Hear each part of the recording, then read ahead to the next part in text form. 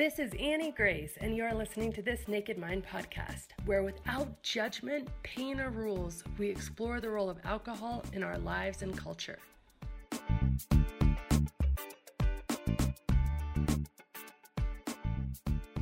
This episode is sponsored by The Alcohol Experiment, a free 30-day challenge designed to interrupt your patterns, give you control, restore your health, and put you back in touch with the version of you who doesn't need alcohol to cope, relax, or enjoy life. More than 220,000 people have already tried The Alcohol Experiment for themselves and have seen improved sleep, increased happiness, reduced anxiety, and so much more.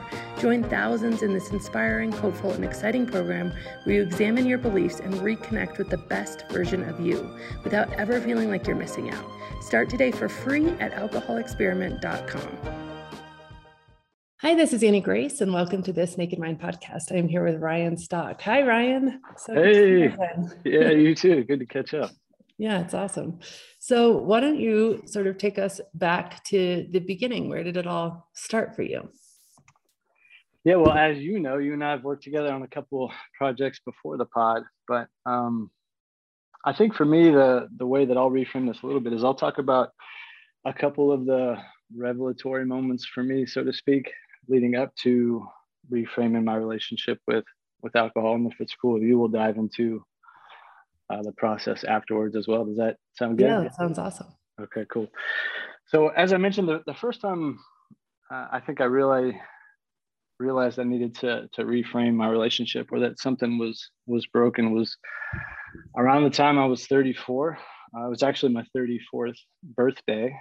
I was coaching college basketball at the time in an intense industry like you were in, one that celebrated the highs and the lows. So drank when you won, drank when you lost, drinking to celebrate or drain away your sorrows, as they say. But on my 34th birthday, we won the game. I was coaching by double digits. It was my birthday, and I found out I was going to be a father. So all what should have been super positive experiences for anyone, but especially for me in my life. And I found myself drinking by myself in the kitchen at midnight. And so while I didn't know it at the time, that was the first time where I was like, something needs to change, but I don't know what. So I thought at that time it was my profession. And then I just needed to reframe what I was doing, who I was working for, whatever the case may be. So fast forward a couple of years, that was very clearly not it. I got out of coaching. I started to dive into the entrepreneurial world, studied behavior assessments, learning more about the mind, why we do the things we do. I did a year-long intensive practice program in and around meditation, yoga. So I was doing all these super deep spiritual things to try and get more clarity on what was the lack of self-love or what I was feeling, but nothing was working. I was doing all this reflective work, a deep dive, and nothing was really changing, but I still hadn't realized it at the time. So fast forward a couple of years, as I mentioned, to right around where I start the book that you and I connected on called One Last Drop. And this was about 2 years before I decided to reframe my relationship with alcohol. So I think in the book, it's 680 days before. But my son's mom and I are going through an nasty divorce now. And my routine was I would drop him off with her around 4 p.m. And then I'd usually go watch football on Sunday, have some beers, and we'd go pass out on my couch or, get a couple beers and then just call it a night. But I don't blame my son's mom at all. We have a good relationship now. It was super intense this weekend, and she was trying to get a reaction out of me, had asked me if I ever thought about killing myself to make it easier on her and my son. I know she didn't mean it. She was just saying something to get a reaction. Unfortunately, that was where our relationship was at the time. But regardless, it was still super painful, super intense for me. So this night I got good and drunk. Thought I could drive, obviously could not. And on my drive home, clipped a curb. Luckily, by the grace of God or whoever, I made my way to a gas station. It was about 500 feet away. Another 500 feet from there was a hotel. So I made it through, and no one really knew the difference except for me. And what should have been a gigantic warning sign I plowed right through. So fast forward a couple more years. Now we're like 180 days out. And this is all before the book technically starts. I'm doing a yoga workshop with my new partner. Things haven't really changed. I actually drank less in the end than I did back in my coaching and playing days as an athlete. Did you drink, like, how was your relationship with alcohol growing up? Yeah, so I've listened to some of your other pods, and this is what I think's interesting about alcohol in general is I would characterize it as normal. But what I've learned since then is our definitions of normal, what I might perceive as normal, could be extreme for someone else or not much. What I do know I did unconsciously was I always surrounded myself by people that drank heavily. And that started in college. Like my roommates and I, we always partied really heavily. Like if we didn't drink the night before a game, we definitely drink in excess after the game. And that went all the way from the time I was in my 20s, like I said, quite literally through my early 30s when I was coaching and I was still drinking really heavily. So when I say drinking heavily, I mean 8, 10, 12 drinks in the night, shots, all that stuff, multiple times a week usually. And yeah, that carried me all the way through until up to like this 180 day mark. Does that answer your question? Sure. Pretty intensely, I think most people would say. But it wasn't like, especially in college or as a coach, I didn't think I was drinking to like not feel. I think I did have a battle with perfectionism that happens, I think, in both of our industries where nothing was ever good enough. You know, part of the challenge I had as an athlete and as a coach was if you lost, that wasn't good enough. You wanted to win. If you won by 2, you thought you should have won by double digits. If you won by double digits, it was on to the next game. So the irony in that was you're never present. You know, and now that I'm into mindfulness yoga, I understand the importance of being in the moment, you know, especially without alcohol and the beauty of that. But at the time I was never wanting to feel, and nothing was ever good enough. And so alcohol was the answer to that. You know, I was drinking most nights, if not every night, and not wanting to feel, and never wanting to process emotions, not wanting to be present. And that happened all the way through until, with your help, I reframed my relationship with alcohol. Awesome. But back to that 180 days before. So I was doing a yoga workshop with my now partner. So this is right when COVID was starting. Her and I had a pretty volatile relationship, full of highs and lows, like a lot of relationships that center around a high dependency in and around alcohol. And this night was going well, but I'd been off for a couple of weeks, physically more than anything, not feeling very energetic, not wanting to eat.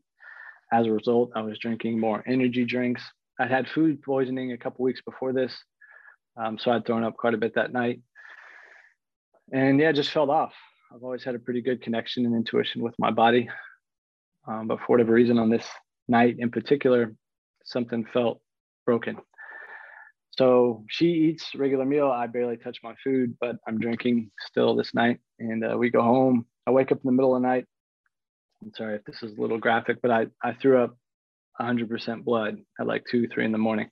Oh, wow. Yikes. Go back to sleep, ignore it. Like it's just going to go away or something. A few hours roll by and I throw up blood again. But I'm supposed to have my son in the morning. So I'm trying to play it off, tough it out, do all those macho, silly things. And so, yeah, he gets there in the morning. And this is one of the really powerful moments for me and what should have been, you know, the final straw, but still was not for me. And I'll never forget it. So my partner had to go teach yoga. I'm with my son watching a kid's movie in the morning, and I can tell I'm going to throw up again. And I know it's going to be blood. So I go into the bathroom. My son's like 3 at the time. And yeah, I'm throwing up 100% blood again. And he walks in and sees, and he can see that I'm throwing up blood. And he's like, "What's wrong, Daddy?" And I'm trying to act like nothing's wrong. But this is a super intense, heavy moment. I don't know what's wrong. I can tell it's something really serious. And, you know, here's my child like trying to pat me on the back, take care of me. And that was, yeah, super intense, super powerful, but it still wasn't enough. And I share that story because I know for a lot of people, they really struggle with that pull of alcohol and wanting to step away, but not being able to. And this is a moment where I stepped away from alcohol for a few months, but I went right back into it, and what should have been a really aha moment for me, like stop. Um, a couple more months went by, and with COVID, and then the fact that my partner at the time, her and I lost a child. She was like 6 weeks into her pregnancy. Oh, wow. Went through a lot of super intense emotions that kind of triggered it back, and started the drinking right back up again. And it wasn't until a few months after that she finally gave me the ultimatum that, yeah, something has to change. I don't want to be in this relationship anymore with alcohol in your life. So until you're done with alcohol, I'm done with the relationship. So that moment was the moment where I decided to stop drinking. And that's what also started the book that you and I have referenced, where I wrote One Last Drop. And that came across because I no longer had an outlet to release all these super intense emotions, which was alcohol for me. And I shouldn't say an outlet, a numbing agent would be a better way of putting it. But now that I'm feeling all these super intense emotions, my release was writing. And I was writing like 2,000 words a day, 10 pages essentially, of just thoughts, feelings, emotions that I was pouring out. And these letters ended up being letters to my son over the course of the first 30 days of just what I was thinking, feeling, healing. And I tie those letters into what I've since realized were the three imbalances in my life, which was alcohol, athletics, and love. So I write a letter to my son each day. I tie it into an athletic memory. I weave in stories of the relationships and the imbalances that occurred with all three. And yeah, that book's then since been turned into a documentary that's doing real well. It's on the film festival circuit. But yeah, it wasn't until that day one, and then the writing of the book and the collecting of all the thoughts, that I reframed my relationship with alcohol, and have since found so much beauty and depth in my life that I didn't know existed, because for years and years, I was just numbing it out with alcohol, and had all these unconscious beliefs that weren't real, but that you feel super intensely at the time. And all the things that I know you reference on this podcast all the time, that everything from it makes sexual experiences better, to it makes you more confident, makes you more funny, all the things you sincerely believe at the time, but that in actuality aren't true. And it wasn't until probably weeks later that I was able to see, feel, and experience that clarity at a level that I had never felt before. That's awesome. So in those early days, what sort of things are really helpful for you? Well, one of the powerful moments of the book, and what was the most helpful experience for me, that again I'll share with your listeners, was around day 4, which to me was when I truly kind of bottomed out, honestly. So I'd been away from alcohol for a few days, went and saw a therapist for the first time, and was brutally honest about my relationship with alcohol, the relationship I had with my partner, a lot of these imbalances I had going on with my life.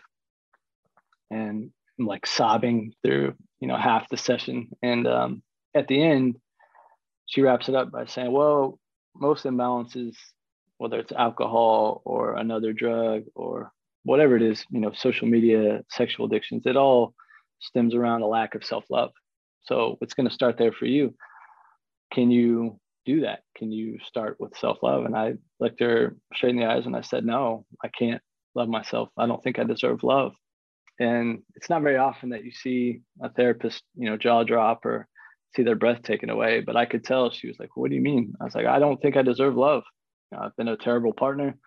I haven't been successful professionally because of the hold that I feel like alcohol has had on me.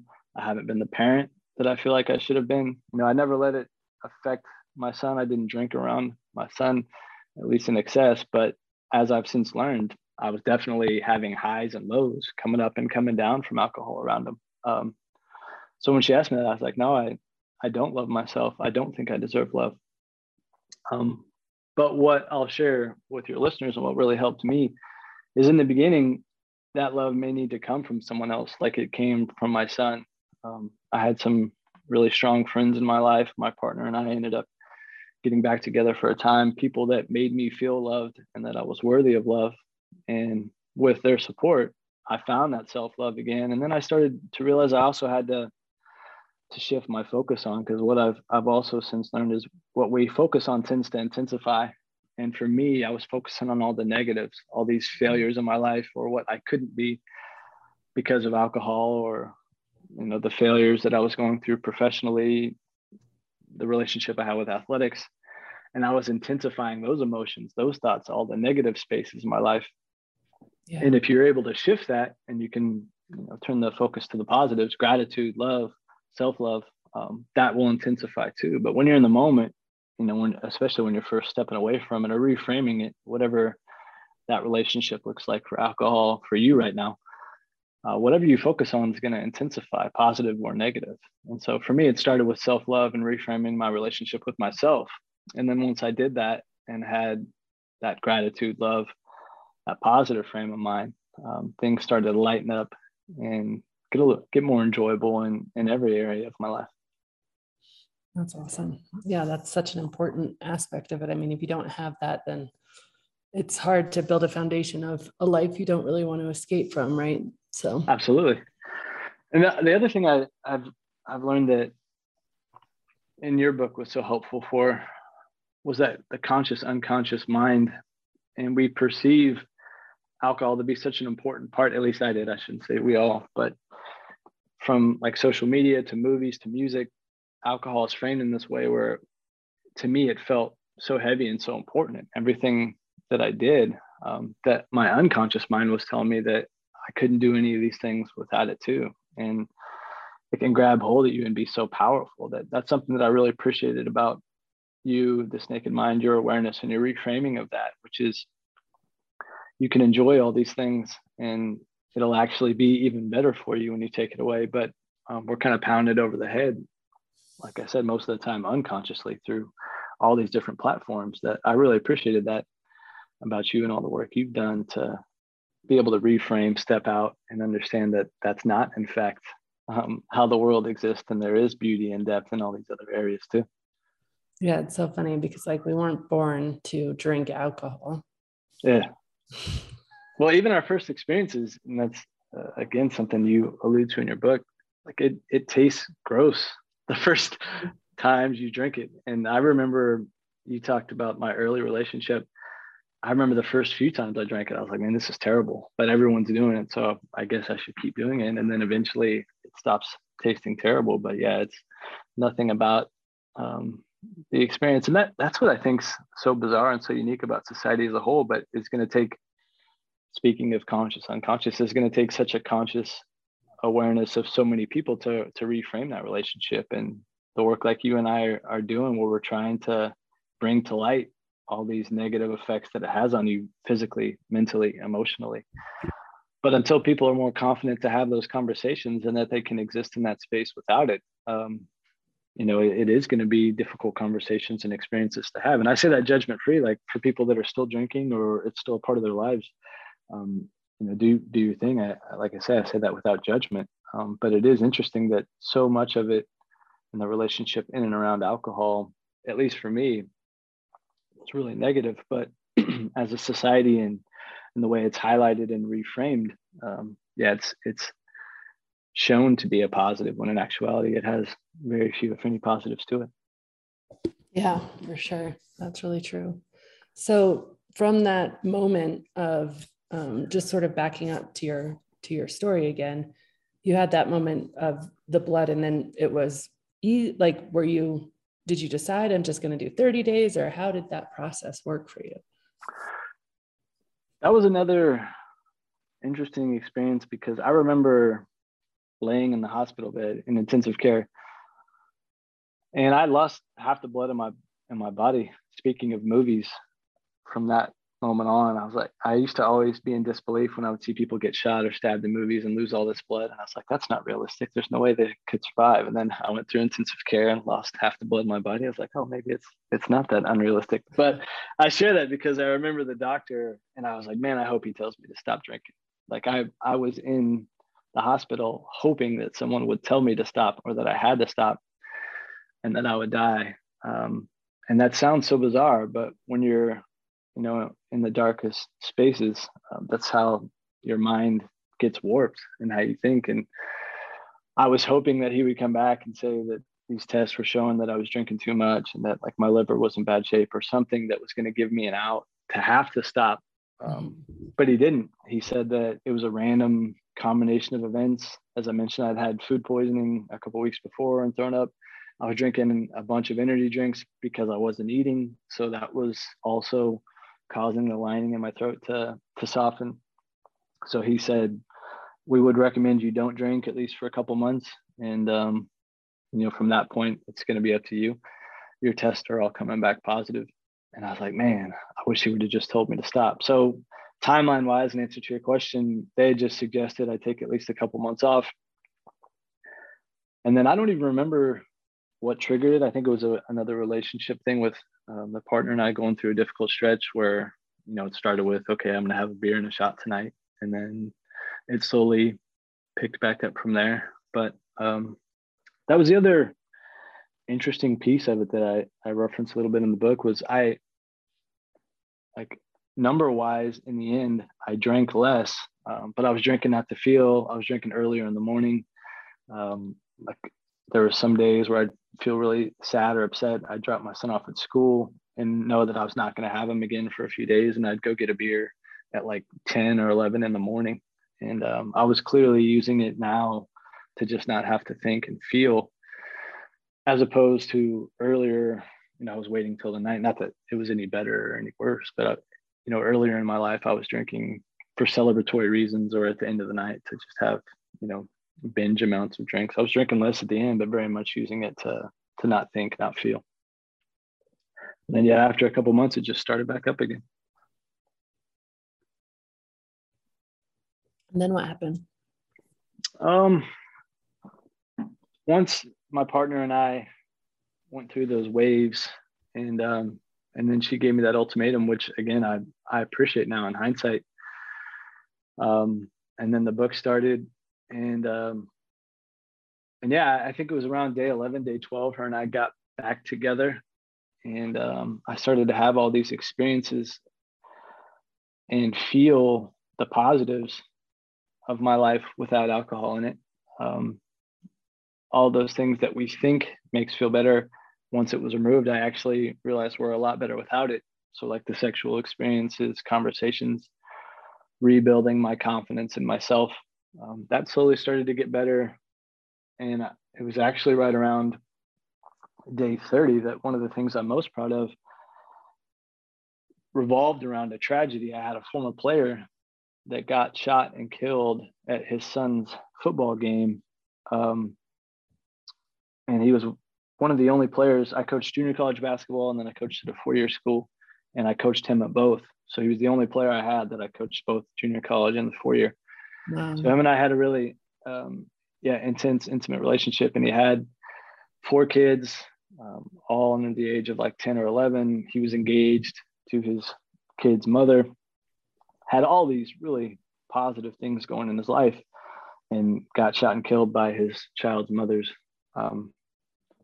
other baby dad over some stuff that in my eyes, seems totally irrational. But the point of the story is, when I found all this out, because I was sober and not just, throwing myself into a bottle or getting drunk not to feel, I wrote a long, heartfelt post in remembrance of this player. His name's Marky Nolan.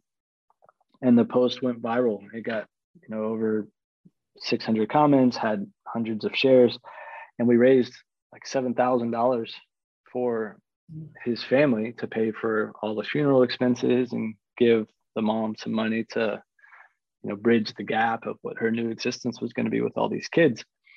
And that wouldn't have that wouldn't have happened if I wouldn't have reframed my relationship with alcohol like I had. So that was right around day 30. And then the way the book and the documentary end is on the 90th day. I'm actually attending his funeral, which was filled with all sorts of emotions because I was driving down all these highways in Kansas, thinking about coaching, my relationship with him, and how often alcohol was woven into those experiences. And now it's been removed. And since then I've written a couple books, like I mentioned, the documentary that you're a part of, and I'm so grateful for. But none of these things would have happened if I wouldn't have been able to reframe my relationship with alcohol, which again is a huge part to you. It was your book on day 4 too that really flipped the switch for me. And you and I talked a little bit about this too. It was always difficult for me with some of the other programs to not think that I was in control and to not understand why I was thinking and feeling the way I was doing. But because of you and your book and the reframing of all that, once I was understanding my unconscious mind, why I was having these thoughts, beliefs, feelings, I was able to reframe all of that. And I'm still a work in progress, like we all are. But now I see, feel, experience life in a totally different way, in a more beautiful way. And I'm grateful for that. Yeah, that's so awesome. So what have been some of the things that have been most difficult about not drinking? Yeah, great question. And that one's actually pretty easy for me, from my perspective. I think the beauty of stepping away from alcohol is you feel things more intensely. The difficult part is you feel things more intensely. So all those negative emotions, all those negative thoughts, you have to sit with and you have to process, right? You have to breathe through, you have to feel through. And luckily I have meditation and yoga to help me with that. But especially early on when you're learning, and I know you and I, we reference our children a ton, but like difficult conversations or a frustrating day with a kid, something that happens at work, or something in your relationship, it's much harder to move through those experiences and those emotions without some type of numbing agent. It's also much, much more rewarding. So that's kind of the paradox in the reframed relationship around drugs in general, but especially with alcohol, is life's so much more rewarding, so much more deeper, more beautiful, but it's also challenging because you are going to feel these things in a way that you've never felt before. So until you're able to breathe through those things and give yourself some tools in a healthy way to reframe those emotions, those thoughts, especially the negative ones, it can be challenging. That's why most people, in my opinion, that's why most people don't do it. It is way harder to feel, to think, and to move through negative emotions. But if you're able to do it, then you experience all those positive ones and you manage all those negative ones in a such more beneficial way. But it's really challenging to do that. Yeah, that's so true. I for sure feel the same way. It's been like all the really good growth happens on the other side of feeling those emotions, but it's hard to get used to, living just everything feels so much. It feels real for the first time. It's much easier to kick the can down the road, so to speak, of just having alcohol and be like, I'll just feel this or deal with this tomorrow. But then as you and I, tomorrow becomes the next day and the next day and the next day. And then you find yourself never really having to process or deal with any of the emotions. So yeah, absolutely. It's more challenging, but more rewarding. Very cool. Well, is there any other sort of things you want to share about your journey? I think the biggest things for me, it starts with love, self-love in particular. So wherever you're at in your journey, understand that you're worthy of love. That was the biggest challenge for me. A lot of times we can be so judgmental and critical of ourselves, the perfectionist in me, the competitor in me. Nothing was ever good enough. It wasn't until I had a mentor reframe that perspective to me. He said, okay, well, close your eyes for a minute and envision everything's perfect. What would you think? What would you feel then? And so I closed my eyes for a second. I was like, yeah, I would probably move right on to the next thing, or that would still not be good enough, you know. And once it's like those simple yet profound moments like that, where I realized, quit being so hard on yourself. You know, you deserve love. Be grateful for what you have going on in your life, even the difficult times. So that's the biggest one. And then the other one that I mentioned with the conscious, unconscious mind, to me, understand that, you know, from a society standpoint, I know it can feel and seem daunting to reframe a lot of these unconscious or perceived beliefs, especially in society. But it's also way more rewarding if you're able to navigate that in a healthy space. So to me, that was like the two biggest teaching points or takeaways for me in my growth and journey so far, is the foundational piece of self-love, loving yourself, the good and the bad. And then understanding that reframed and difficult transition of a lot of these unconscious beliefs, from your social life to like the sexual experiences to confidence. It's challenging, but it's infinitely more rewarding if you can get through it and keep your head down. Or if you slip up and have a mistake, give yourself that love and start again. You know, that's okay too. We've all been there as well. Yeah, I think that's so important to be able to, just learn from things, and they're all just, you know, call them data points, just places rather than places of beating yourself up. That's just awesome.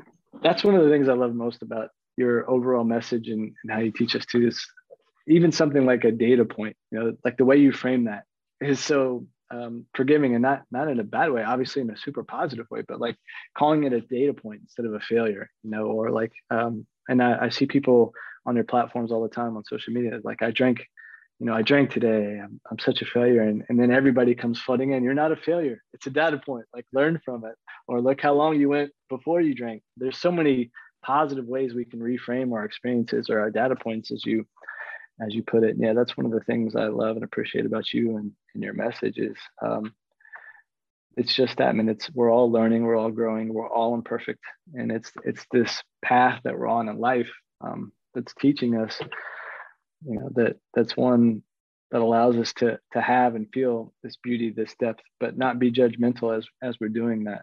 And yeah, I love that about you. I love that about your message. And even what you said just there, that brings a smile to my face. I appreciate that. Awesome. Well, Ryan, let me ask you two questions to finish us off. First is, you gave me the great honor of inviting me, I guess, was it a year ago? Yeah, just about. A year ago, to take part in your documentary, where you had this beautiful vision of creating just a documentary about this journey that was really unique and really different. And it was so much fun. And so we got to meet each other live and film for the day. And it was just amazing. And now that documentary has gone on to win all sorts of awards, and it's really gaining, you know, so much traction and helping so many people. So where can people find out more about that endeavor? Yeah, so the book that the documentary is based off of is called One Last Drop. The documentary is called the same name. So the website's onelastdropdoc.com. And yeah, you were incredible on it. They can go visit that website, and we'll have links. I'm sure I've seen you put them at the bottom of each of these spots. We'll have links up there too. But yeah, it's been on the film festival circuit. That's been an incredible experience. You were phenomenal in it. And we tie in all three of those data points too: athletics, alcohol, and love. So there's pieces in there for everybody. You don't have to be solely struggling with alcohol or relationships or athletics. There's something in there for everyone. But yeah, thank you for talking about that. That's been an incredible experience. As we talked about a little bit before the pod, it's just in another film festival here in Kansas City that I'm really proud of. But yeah, that experience has been incredible. You were phenomenal in it. Your presence radiates off the screen. One of the other things I love about you is you can talk about these really high level educational points, but you break them down in a way that's so digestible, I think, for the masses, that really comes off in the screen too. So we'll have more information about how your listeners can view that in the next weeks and months. Ideally, it'll get on a streaming platform. So once that happens, we'll let everyone know where they can watch it. But for now, yeah, just follow along onelastdropdoc.com, and we'll keep them posted from there. That's so cool. I love it. It's so much fun, such important and powerful work. So let me ask you then the question that I always ask at the end of these things. If you were going to go back to Ryan, who was throwing up blood and his 3-year-old was trying to make him feel better, and you were going to talk to him about, encourage him or give him some wisdom from this future self, what would you say? Yeah, I love how you end all of these paths with that. And my response to that would be, for me, that it starts with self-love and understanding that all these things that have happened to us, for some it's high levels of trauma, or in our case, like I had athletics, you had, high level sales and marketing. We all have our lives, we all have our stories, and we can be so hard on ourselves, so critical of ourselves.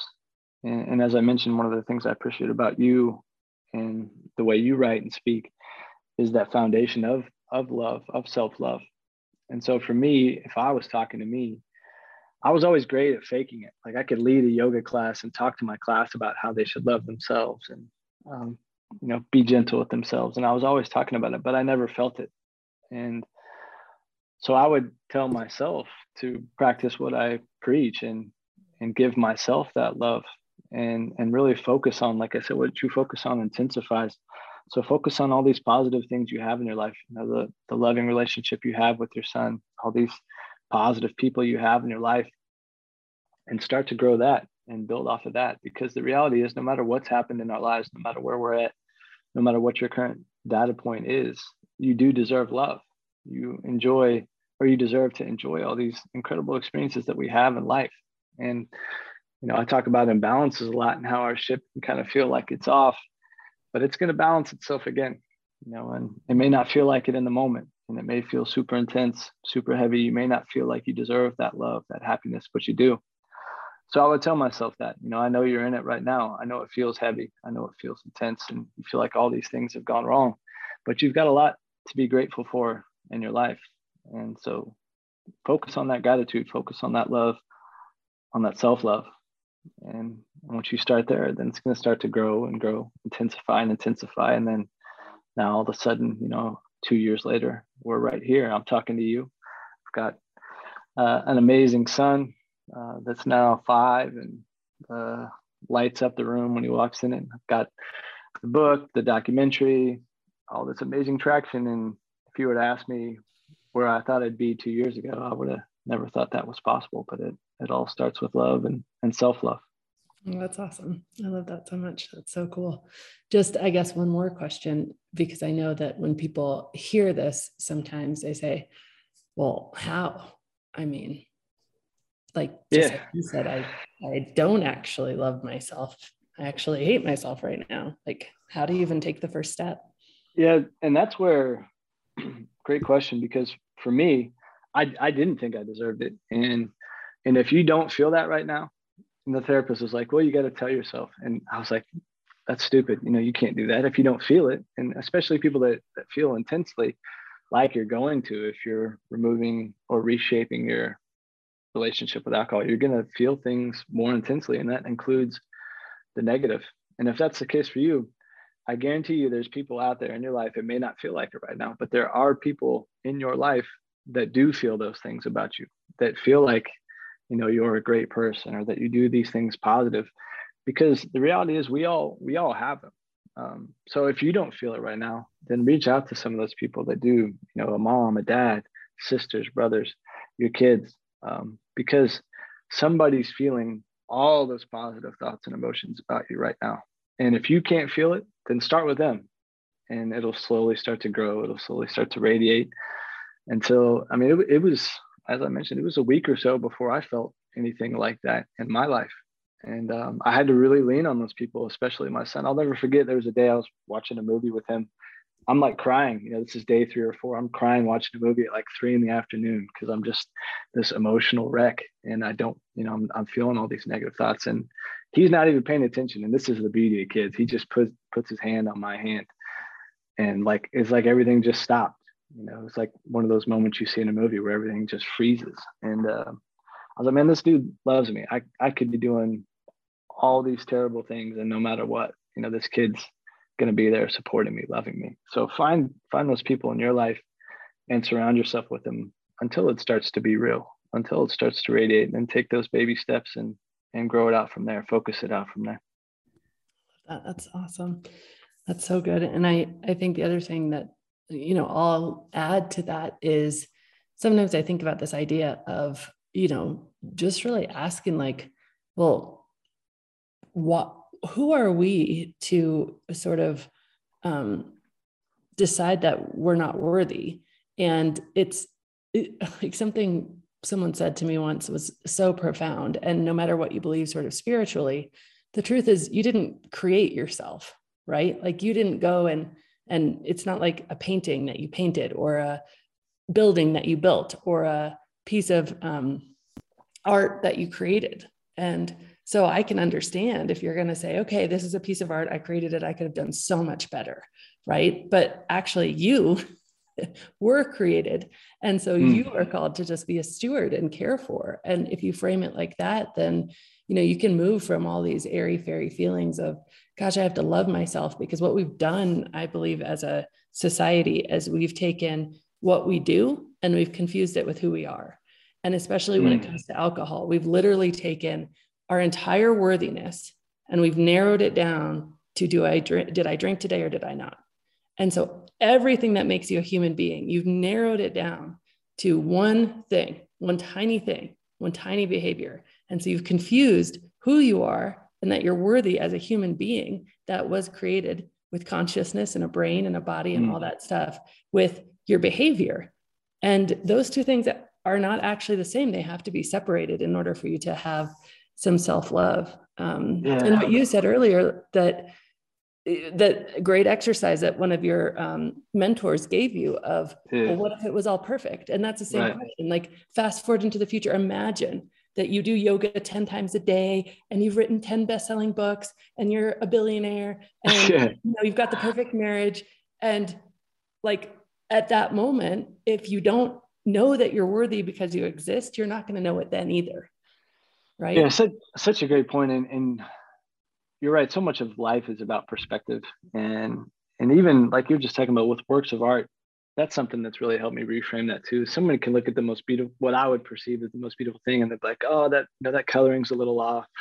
And so much of life becomes about perspective too, because you're exactly right. And that's where I've learned a lesson, that perfection, imperfection piece is where we're at in our lives might, like where I might perceive is I'm really struggling right now, might be incredible gains for someone else, or vice versa. I might be like, man, I wish I could meditate for 10 minutes like that person does. And they're being, critical as hell on themselves because they want to meditate for 60 minutes. So much of life is about perspective too. And I'm glad you said that. And the other thing you reminded me of is having an abundance mindset.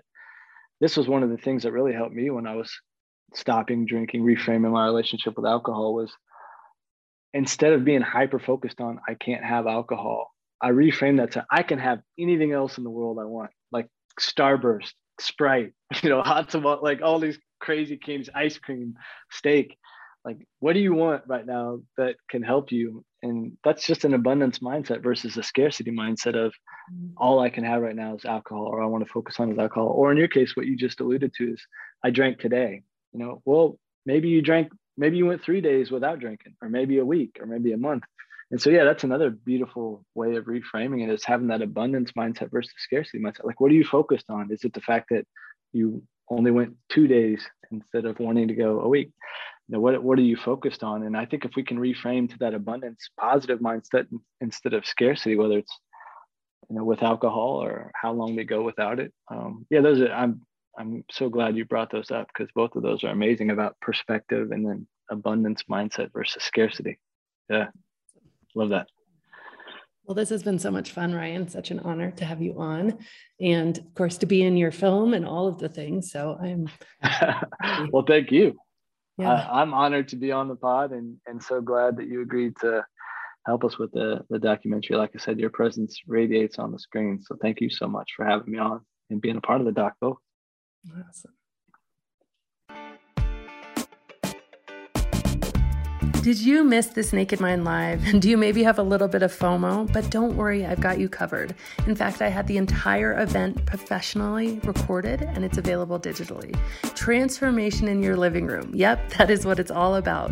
You can grab your digital ticket at thisnakedmind.com/digital ticket.